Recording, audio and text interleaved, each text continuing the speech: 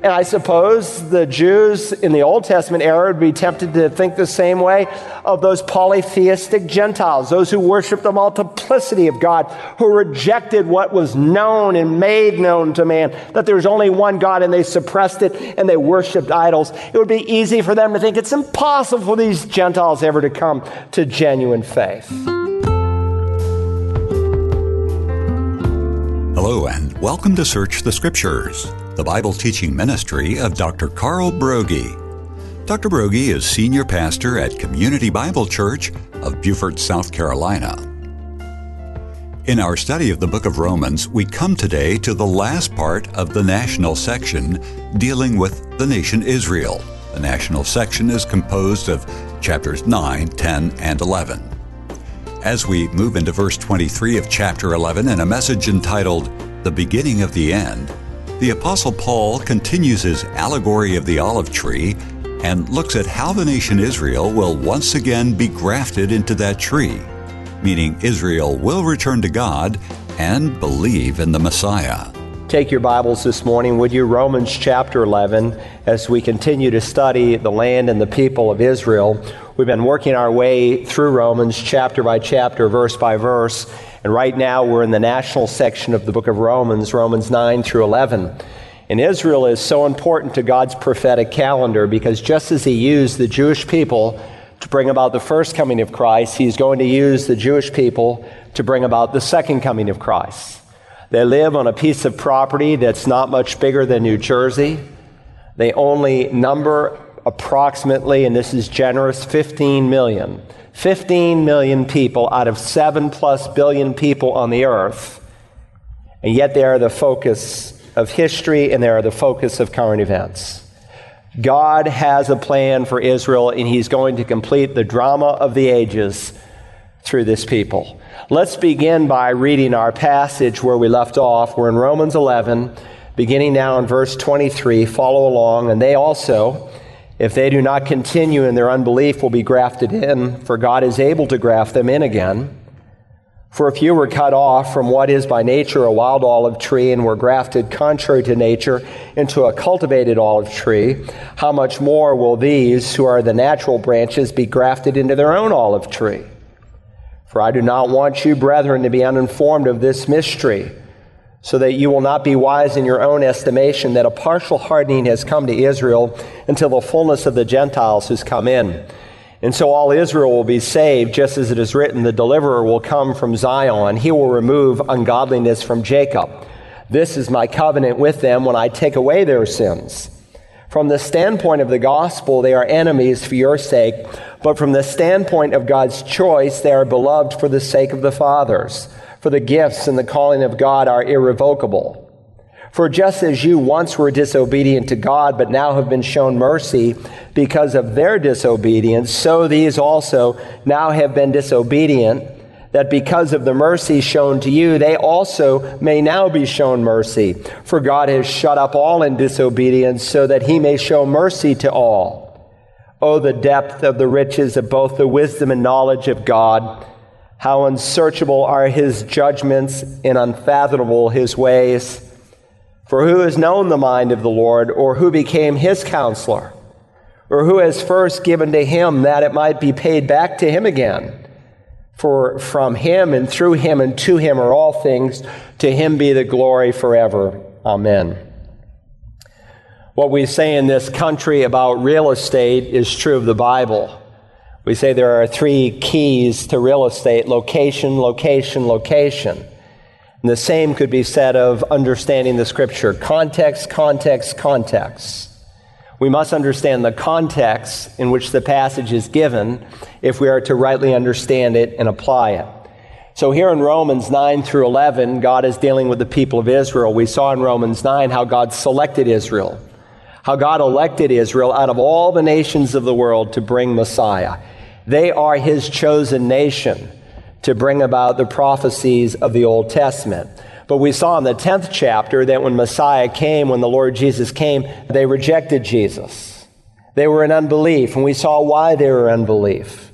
And when we come to the 11th chapter, Paul is explaining to us that in light of their past election, and in spite of their current rejection, There's going to be a future restoration. God is going to bring Israel to genuine faith because God is not finished with the Jews yet.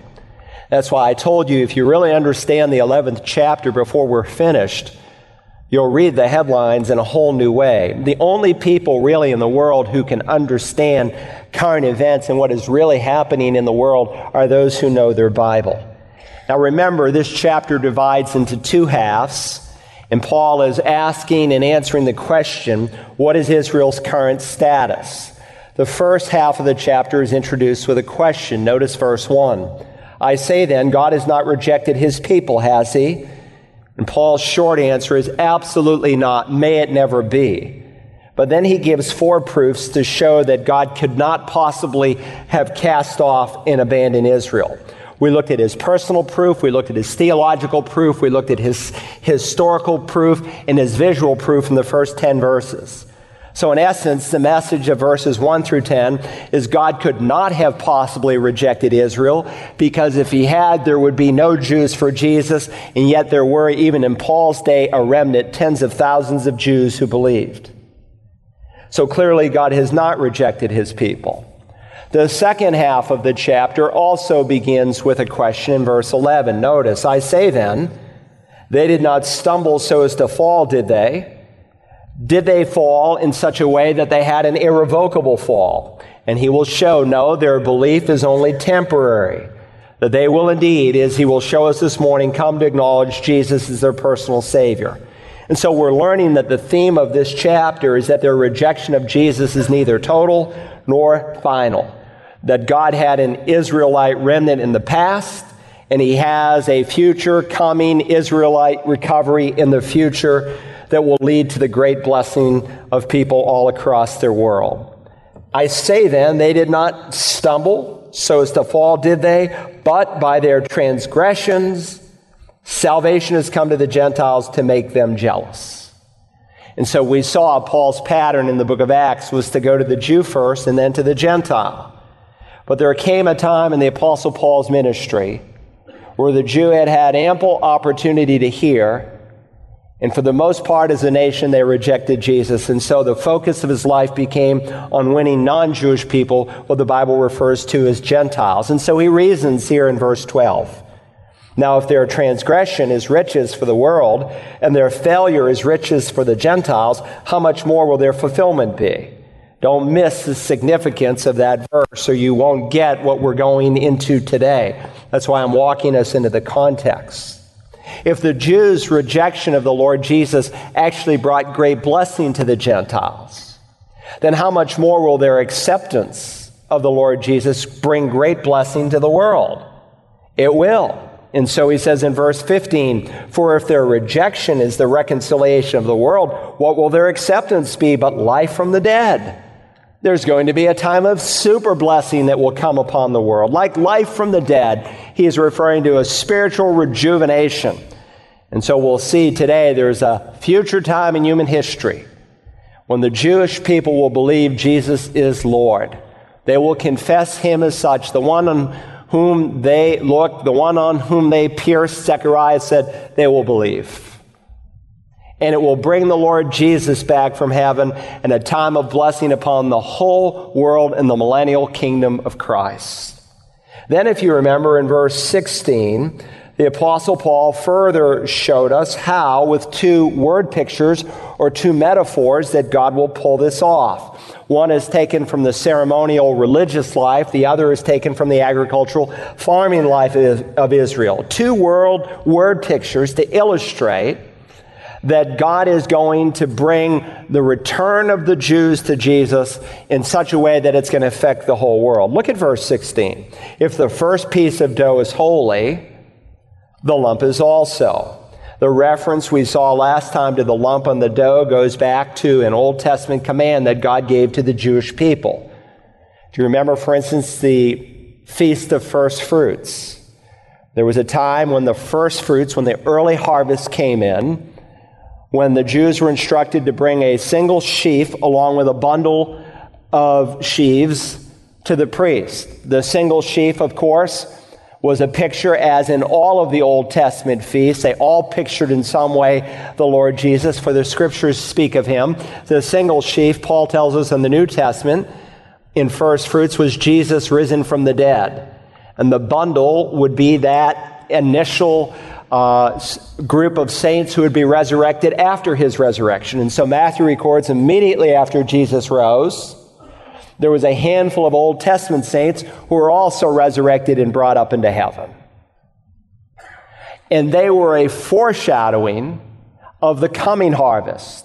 And so when a Jew came and he dedicated the first fruits to the Lord, he was saying, God, this came from your hand, and it is a picture of the harvest that is yet to come. In the same way, they were instructed after they harvested the food and they made the food that they were to take a single lump of dough, as Numbers 15 instructed, after it was cooked, and they made it as an offering to the Lord with the same idea. God, this piece of dough came from your hands. You provided our daily bread. And as we acknowledge it with this piece of dough, we acknowledge that it all comes from your hand. And it's, again, not a concept that's totally foreign to us today, because under the new covenant, God's people still tithe, because tithing was commenced ever before the Mosaic law. Abraham commenced it, Jacob continued it, Moses commanded it, Jesus commended it. We are not to cancel it. And so when we bring a tenth to the local church where the tithe belongs, we're acknowledging that it is all God's, that it is all his, and someday we'll give an account for all 100%. And so he gives this first illustration. The first piece of dough is holy. We saw the first piece of dough represented the founders of the nation, to whom God had set apart and made some promises, Abraham, Isaac, and Jacob. And the first piece, what was true of them, is true of the whole nation. And then he gives a second picture that's not related to baking, but to gardening. Notice, and if the root is holy, the branches are too. If the root, which we saw pictured Israel, is holy, then the branches that come out of that root are holy as well. And then we finished last time in verses 17 to 21 with a warning to Gentiles. And we would do well, because 99.999% of the people listening today are Gentiles. And we would do well to heed that warning. And then he finishes, if you remember, with an allegory. An allegory is a symbolic story that has a deeper meaning behind it. Examples of allegory are things like Pilgrim's Progress or Moby Dick or Animal Farm that we're familiar with in our day. And so God gives an allegory based on the olive tree.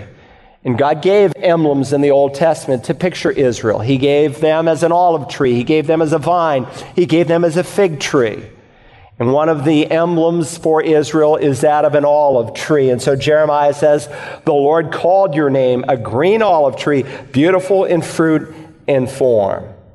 And so let's briefly review the analogy that he gave as he steps through this allegory. But if some of the branches were broken off, again, the branches of the Jewish people who came out of the root, just like the first lump of dough represented the whole, the Jewish people, God has always had his remnant.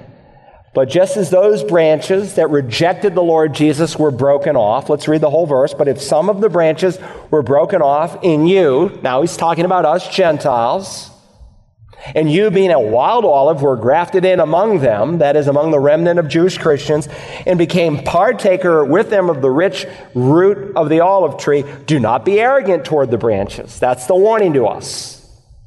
But if you are arrogant, remember that it is not you who supports the root, but the root supports you. Don't get boastful.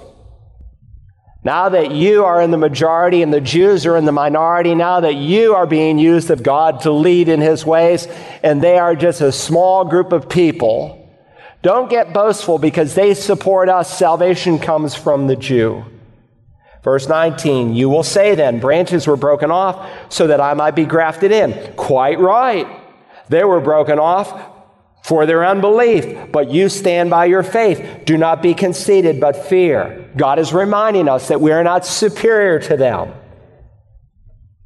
They are out because of their unbelief. We're in because of the grace of God. So Paul warns us again in verse 21, for if God did not spare the natural branches, that is the Jews, He will not spare you either. That is us Gentiles. Now listen to verse 22. Behold then the kindness and severity of God to those who fell, unbelieving Jews, severity. But to you, Gentiles who believe in Jesus, God's kindness, if you continue in his kindness, otherwise you also will be cut off. Now we saw last time that verse 22 was not teaching that we can be cut off in such a way as to lose our salvation. That is to miss the point of the allegory, and is to miss the point of the whole teaching of Romans. He has underscored more than any other book in all the New Testament our eternal security, that once we are saved forever. Remember, Paul is not speaking of the Jewish people individually in this allegory, but collectively. Likewise, he's not speaking of the Gentile individually, but collectively. And so there's a plain warning here. Don't be arrogant. Don't be conceited, but fear. And unfortunately, there have been times in the history of the church when God's people have been arrogant, and in their pride, they stumbled. In the next generation, it was absolutely grave and disastrous. Now, that's the context. Now, I want to tell you today what we're stepping into is not an easy passage of Scripture. And this is one of those passages that if I were a pastor who just wanted to preach the highlights of the Bible and the easy parts, I would definitely skip this. This is one of the harder sections of the book of Romans. Sometimes a passage of Scripture, I can teach a new Christian their numbers, if we want to put it in mathematical terms, and other people how to multiply and divide, and others algebra and trigonometry and calculus. This passage is filled with trig and calculus. So pay attention, but there's something here for all of us if we will listen to God this morning. So there in your note-taking outline, he begins in verse 23 by showing us that it is in the power of God to restore Israel. It's in God's power to restore Israel because he is a God of might and power. Look now, if you will, at verse 23. And they also, if they do not continue in their unbelief, will be grafted in, for God is able to graft them in again. And they also, going back to the Jewish nation in their unbelief and their rejection of Jesus, if they don't continue in their unbelief, God gives a promise, a future restoration. They will be grafted in, for God is able to graft them in. There's coming a time, as we will see in the verses that follow, when the Jewish people as a whole is going to believe on the Lord Jesus, and God's going to graft them in again. Now, God is sovereign in the affairs of men and nations. And there are people in our day who read this whole section of Scripture and they spiritualize it. Some of our dear brothers in the Reformed faith, they call themselves Reformed, or sometimes they use the term replacement theology. And what they mean by that is that the church has taken the place of Israel. And so when they read this section of Scripture, they don't apply the plain reading of Scripture. They tend to spiritualize it. They say, well, the olive tree is the church, that the church has replaced Israel. This thought came from Augustine. The Roman Catholic Church capitalized off of it. And then those who came out of Catholicism, like Luther and Calvin, continued the idea. And so there are Reformed theologians today who find the church in the Old Testament. It wasn't in the Old Testament. Jesus said, I will build my church. The church began on the day of Pentecost. It didn't exist in the Old Testament. But in Reformed theology, they've relegated Israel to the dustpan of God's service. They say God's done with Israel, that we are the new improved Israel, so to speak. And then there are some who read this portion of Scripture. They're very much of a small minority, but I mention them because we have exposure to them even in our own community, who say that when you become a Christian, you become a Jew. And so they would affirm that, yes, the olive tree here is the nation of Israel, but when you as a Gentile become a believer in Jesus, then God gives you a Jewish heart. And so many years ago, in the mid-90s, we had a concert here, and a whole congregation of Christians came in wearing their yarmulkes because they believed that they were Jewish. That's not what the Bible teaches, and any serious study of Scripture will not bring you to that conclusion. If you take a pear branch and you graft it into an apple tree, as some farmers have done, it doesn't produce apples. It still produces pears. And whether you are a Jew who believes in Jesus or from one of the thousands of Gentile nations who believe in Jesus, you still are what you are. You're either a Jew for Jesus, you're a Gentile for Jesus. And so the balanced biblical historical view that the early church fathers taught is that God has not abandoned the people of Israel, that God still has a plan for Israel. And again, we looked very carefully at those 4 proofs in the first 10 verses that God has not rejected his people Israel. And of course, this is precisely what the Old Testament taught. The fact that Israel would reject their Messiah was foreseen in the Old Testament. But the fact that God would later restore them was also prophesied. In Jeremiah chapter 33, the prophet lived in a day when the Gentile nations around Israel mocked the Jewish people. They said, your God doesn't love you. He hates you. He has abandoned you. And they, of course, had witnessed the severe discipline of the Jewish people by God. But God's discipline is not a mark of his hate. It's a mark of his love. Those whom the Lord loves, he disciplines. And so listen to what some of the pagans said in Jeremiah 33:24. Have you not observed what the people, referring to the heathens around them, have you not observed what the people have spoken, saying the 2 families, meaning the 10 northern tribes, Israel, the 2 southern tribes, Judah, the 2 families which the Lord chose, he has rejected them. Thus they despise my people. No longer are they as a nation in their sight. But here's God's response. Thus says the Lord, if my covenant for day and night stand not, and the fixed patterns of heaven and earth I have not established, and he has. It's much like what we read in Jeremiah 31:36. If the fixed order that God has in making the earth revolve around the sun and giving the moon and the stars and all those things a place, if that ever departs, then God will depart from having Israel as a nation. And so he's saying the same thing using different words, just as God has day and night, and it continues and continues and continues, so Israel will continue as a nation before me. But God said, if that were not true, then I would reject the descendants of Jacob and David, my servant, not taking from his descendants rulers over the descendants of Abraham, Isaac, and Jacob. But that's not the case. I will restore their fortunes and will have mercy on them. Now that's a word of prophecy, and it's never been fulfilled. But just as all 333 prophecies concerning the first coming of Christ were literally actually fulfilled, so will all the prophecies be fulfilled for the second coming. Now look again at verse 23 here in Romans 11. And they also, if they do not continue in their unbelief, will be grafted in, for God is able to graft them in again.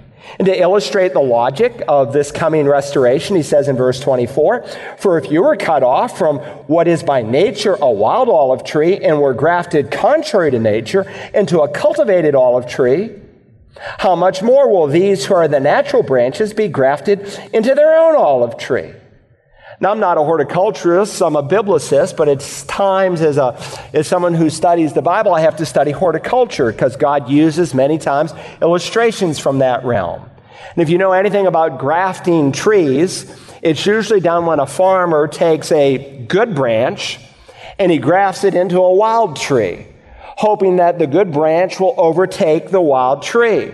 But a farmer never takes a wild branch and grafts it into a good tree because the result would not be accomplished for which he is looking.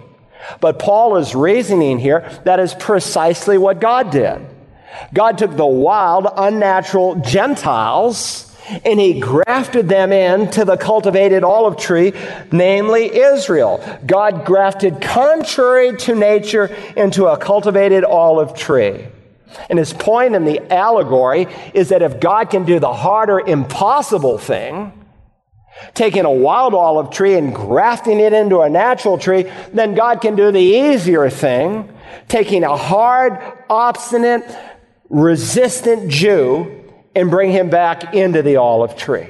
So there's a word of promise and there's a word of warning. The word of warning he's already stated, very similar to verses 17 to 21. The warning is that if the natural branches could be broken off, so can't the unnatural branches be broken off. But there's also a word of promise for the Jewish people, that God is able to bring them back in. And so God, by his power, can take a hard, Christ-hating, resistant Jew and make him a Jew for Jesus. Now, it's tempting to think when you go to Israel and you see such a religious place and people deeply committed to their beliefs that they would ever believe in the Lord Jesus. And I suppose the Jews in the Old Testament era would be tempted to think the same way of those polytheistic Gentiles, those who worshiped the multiplicity of God, who rejected what was known and made known to man, that there was only one God, and they suppressed it and they worshiped idols. It would be easy for them to think it's impossible for these Gentiles ever to come to genuine faith. But God can save a Gentile and God can save a Jew. Now let's read verse 24 one more time with this logically implied answer. For if you were cut off from what is by nature a wild olive tree, that's us Gentiles, and were grafted contrary to nature into a cultivated olive tree, how much more will these Jews who are the natural branches be grafted into their own olive tree? They will, and when they do, they will flourish. So Paul's first point is that it is in the power of God to restore Israel. Secondly, it is in the purpose of God to restore Israel. It's in God's purpose to restore Israel. Look now, if you will, at verse 25. For I do not want you, brethren, to be uninformed of this mystery, so that you will not be wise in your own estimation, that a partial hardening has happened to Israel. The Apostle Paul is telling us here that a partial hardening, not a total, but a partial hardening has happened to Israel. And we've already studied that, have we not? Through the history of the Old Testament, even in the worst times of apostasy, God always had his remnant, like 7,000 who'd not bowed the knee to Baal in Elijah's day. And God had his remnant in Paul's day. There were tens of thousands, not millions you would expect, but tens of thousands of believing Jews. Now, please understand, when God speaks about a hardening, he's not saying, well, I think I'll harden these Jews over here, and then I'll pull something off with the Gentiles, and then later on I'll lift that hardening so that the Jews can believe. No. We learned in the 9th chapter that God only hardens a heart in response to a man first hardening his heart towards God. Though nation upon nation may seek to overthrow Israel, it is still God's chosen nation, and God will protect her because he's promised to do so, and God is a keeper of promises. To listen to today's message again, use the Search the Scriptures app available for smartphones and tablets, or listen online at searchthescriptures.org. You can also order a CD or DVD copy by calling Search the Scriptures at 877-787-7478 and requesting program ROM 56, entitled The Beginning of the End. Tomorrow we continue our study of the national section of Romans. Join us then as we search the Scriptures.